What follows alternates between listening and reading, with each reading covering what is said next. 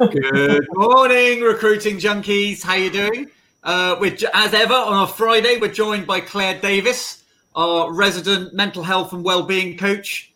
Claire's got 20 years in the recruiting industry, as well as working across many industries. So good morning, Claire. Good morning, Alex. It's actually more than 20 years, which is really scary. Mate, I think you had an easy desk. That's what it was. That's what it was. That's what it was. You are obviously not enough new business. So, which is good. When I introduce you, Claire, as sort of like our mental health and well-being sort of coach, I feel a bit like the Radio 2 host introducing Thought for the Day. So, I expect that sort of monologue of, it's been troubling times, and we have to remember Jesus and what he did, and blah, blah, blah, blah. So, but we're better than that. We're better than that. So, which is good. We could get that. We could sort of get some sort of like faith person to sort of present and talk about the role of faith. Although I'm not sure whether that'll win or lose the audience. So to be fair, I'd be itching to sort of ask difficult questions, because that's what I do in those situations. So I remember I used to have a guy I used to walk my dog on the field with, who was in Bristol. They've got 3 seminaries, and they're all within about a mile of where I live. And it was this guy that used to be a director of a big estate agency, and we were talking about how basically about how religion was Christianity was very similar to the business, in the sense that the apostles were effectively PR consultants. Yeah, definitely. And they basically went out and spread the word. And it was we sort of we made analogies between the world and how effectively they were the world's best salespeople, because they could sell a product that was totally intangible and no one could prove existed or didn't exist. So who's a recruitment consultant then, Alex? Who's a recruitment consultant? Oh, well, I mean, they're the missionaries, right? Yeah. Okay. They're the missionaries. They're the missionaries. Okay. So, the recruitment consultants are the missionaries, because they're trying to move people from one belief system to another belief system. Okay. There we are. I get it. Anyway, before you keep going, Alex, I'm going to interrupt you. It's Friday morning. We did this a few weeks ago, and I noticed what you were wearing when you. I'm trying to see my shorts. So stand up, and I'm going to show everyone my Larry gym gear for this week. Look at that! Wow, aren't we a sight for sore eyes? I'll be able to tell my wife. She'll go, "How did the stand-up go?" And I showed my crotch to 200 people. And I hope everybody starts a meeting when you're feeling a bit low doing that, because it will get everybody laughing. Yeah, and it's been a good week this week. It's been a good week this week, Claire. What are your successes this week? I've had quite a lot of successes this week. I had my 2 workshops went really well on Wednesday, and one of them has led to me now delivering that workshop in-house for a client a couple of times for their team leaders, as well as write a program for that client. So I am really excited about that. What about you? What's been your biggest success? My biggest success is I think I finally puzzled through a way to make some money from the recruiting gym. Yay! That's what we like to hear, especially in these difficult times. Yeah, I think I finally puzzled a way, and I've got a couple of new coaches on board. So we're starting a startup zone. So we think there's going to be thousands of startups as a result of this. What I'm hearing is that recruiters that have been made redundant are like, you know what? I'm not like, why would I go get another job for 20K where I've been doing it for a couple of years? I'm just going to start up on my own. So we're going to be starting a startup zone in the recruiting gym. We've partnered with 15 West, and they're going to be creating a junior recruiter mentor program in the gym. And the gym is sort of moving from free to £20 a year. So it's sort of bringing us in line with the other providers. Excellent. But I think the challenge is with everyone, it's when you're working hard and there's no prospect of earning money, it's difficult. So even if I'm fighting for 20 quid, that'll be good. And we've also brought on Alan Clark, who's a very experienced recruitment trainer, and he's going to be delivering some of our business development and delivery program experience of consultant delivery program stuff. Great. So, that's good. And so overall, I feel like I've had a good week. That there is light. I'm hoping it's not a train, but I'm running towards that train. Well done. We love seeing that light at the end of the tunnel, don't we? It's so important. Yeah, and I've had some of my clients that I've been speaking to are picking up vacancies. Yes, engineering, manufacturing. I've got one of my clients, a lady called Jackie Kerr. I think she's been in the industry for about 35, 40 years. And she is the most excited person about recruitment that I've ever met. She still absolutely loves it. And every time I speak to her, she goes, Alex, it's brilliant. I wrote down who I thought were busy. I call them and I've picked up vacancies. And I'm like, love it. Well done, Jackie Kerr. Love it. Well she's a member of teams. So she's co-brokering with other team members to fill those vacancies. It's really... I think people are starting to get their head around it. Now, it's not a bed of roses, but there is light. There is light. And I love the fact that Jackie is collaborating with other people, because we need to collaborate all the time, let alone in these times especially, not just think, no, I need to have it all myself. Let's collaborate, help each other, because then more heads are better than one head. Definitely. Exactly. And so today we wanted to talk about the 21-day challenge, Claire, didn't we? So talk about the 21-day challenge. Okay, well, it was actually my daughter who started in our household, and I looked into it and I thought, if we set ourselves challenges, now they could be 21 days, they could be 30 days, but if we set ourselves challenges, they help us to build resilience and that longevity, and that's what we need. So what we've got to look at is making sure when we set ourselves these 21 or 30-day challenges that we're setting them as real challenges, not something that we could do easily. So anything that could challenge us, it could be in the recruitment industry, something that could challenge us. It might be making those how are you calls, 3 of them a day could be a huge challenge for us, or it could be something quite personal. And in doing these challenges, we're breaking habits.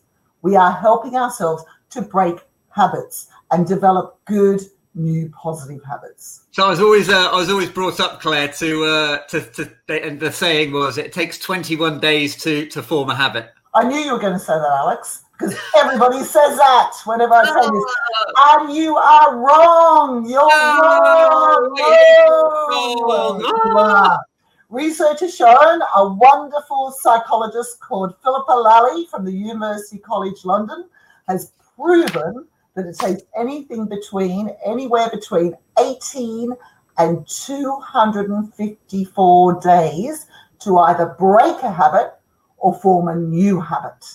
So, I guess if you're looking at it from that perspective, then you could argue some habits are never broken because they're probably addictions. So like smokers form a habit not to smoke, but there's something in their head that makes them always a smoker.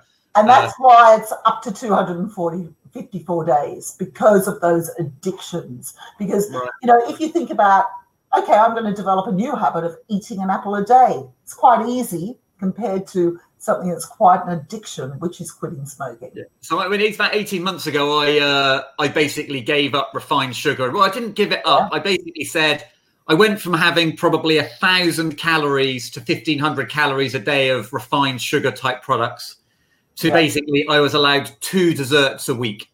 Wow. And so, which was hard. I eat a lot of nuts and a lot of fruit, carrots, that sort of stuff. So that works. But even now, after dinner, my brain ticks into I need some sort of sugar. I have lapsed in the last couple of weeks. I'm probably having 4 desserts a week now. Yeah. And it's gone from like 1 scoop of Häagen-Dazs to basically half a pot.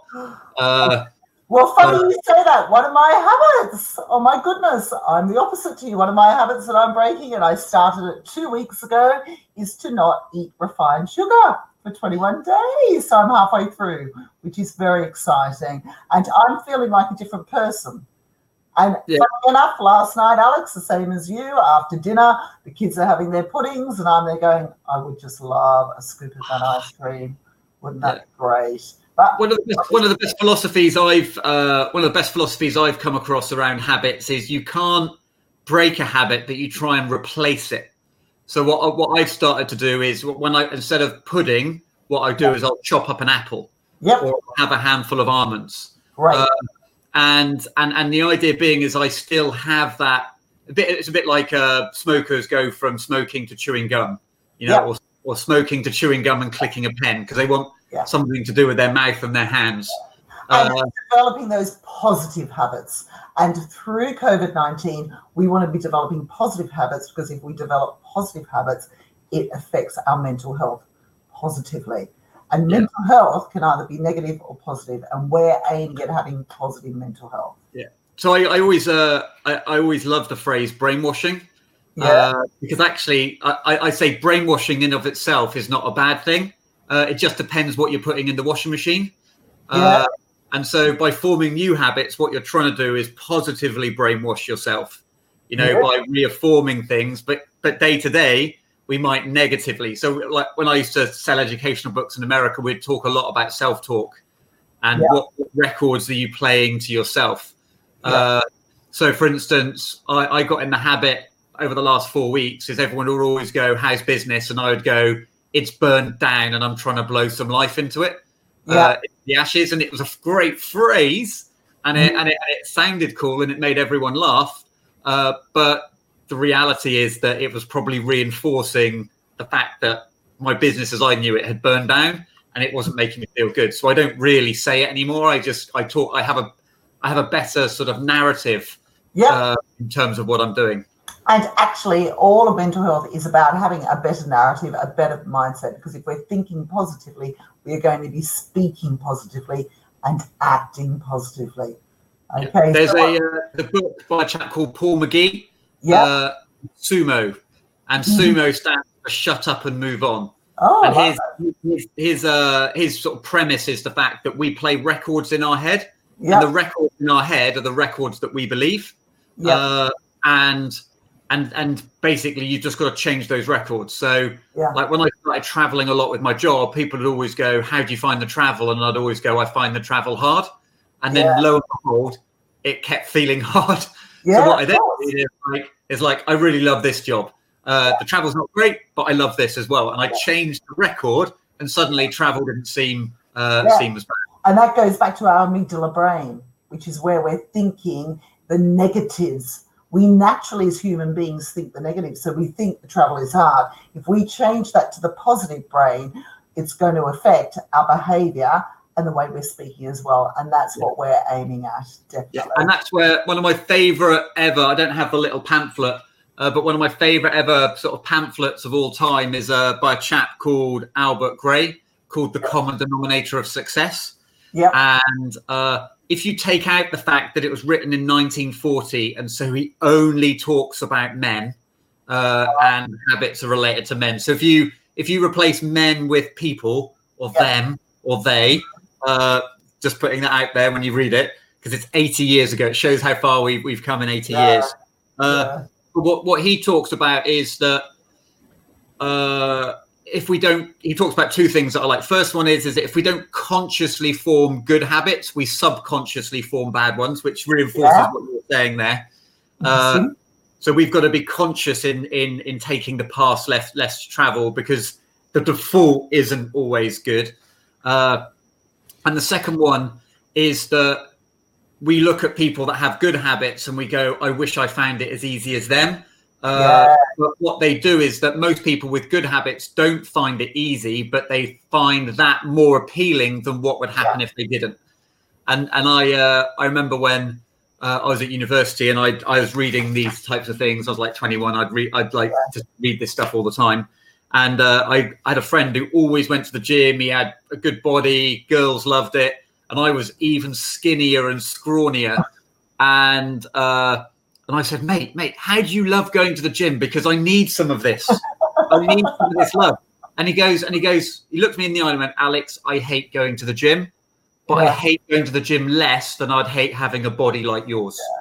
So it's actually thinking about consequences there. What are the consequences of our bad habits? What are the consequences if we don't turn them into positive mindsets and positive habits? So it's a really good point of your friend, and I'm glad it stayed with you for life, Alex. Yeah, no, indeed. I still don't really go to the gym though. I just went, you know what? I'll happily be skinny. So, but I think part of that is just accepting the fact that in these times, when times are harder, we will have to develop habits that are harder to keep. Yep. And whether that be shaving every other day, maybe, whether that be doing some exercise. Yeah. It's whether that being doing business development, making time to pick up the phone. These aren't, no one who's successful in this market enjoys doing the hard things.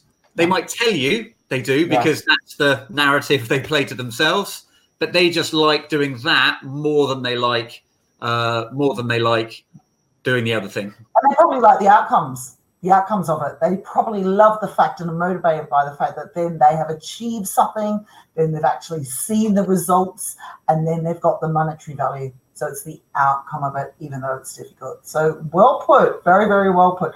So I'm going to ask everybody, what challenges are you going to set yourselves? Will they be personal or will they be business challenges? And set them for a good time, at least 21 days. So we could say 21-day challenge or 30-day challenge, whatever suits you. But what challenges? They have to be challenges, not something that we find easy.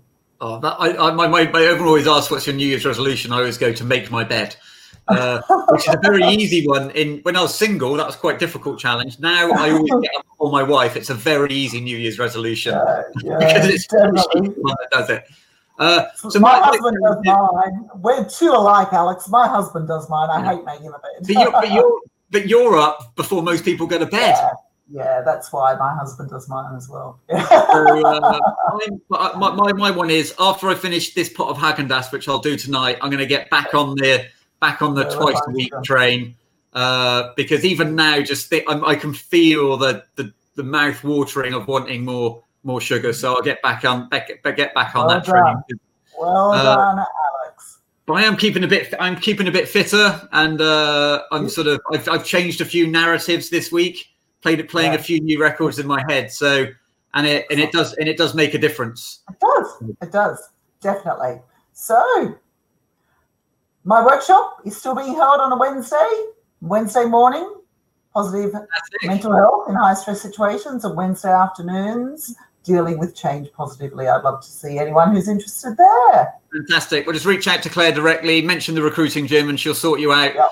And I'm wishing everyone a fantastic weekend. I love the recruiting gym community, and I love doing the daily stand-ups. I had someone yesterday who was like, Alex, aren't you finding it difficult committing yourself to 9 a.m. every day? And I'm like, no. Like, this is the start of my day. And I love it. And we have some guests on this week. We've got quite a few guests that are coming on next week. So we're probably going to get Andrew Silito. We're going to get Simon Lewis. We've got Neil Carberry as well, and we've got a few authors being lined up as well. So it's I think this is the new normal. So I'm a week into my new normal habit. And you're doing really well. And thank you to everybody from the Recruiting Gym community for supporting us. No worries. Thanks a lot, everybody. Have a great weekend. See you later. Bye. Bye.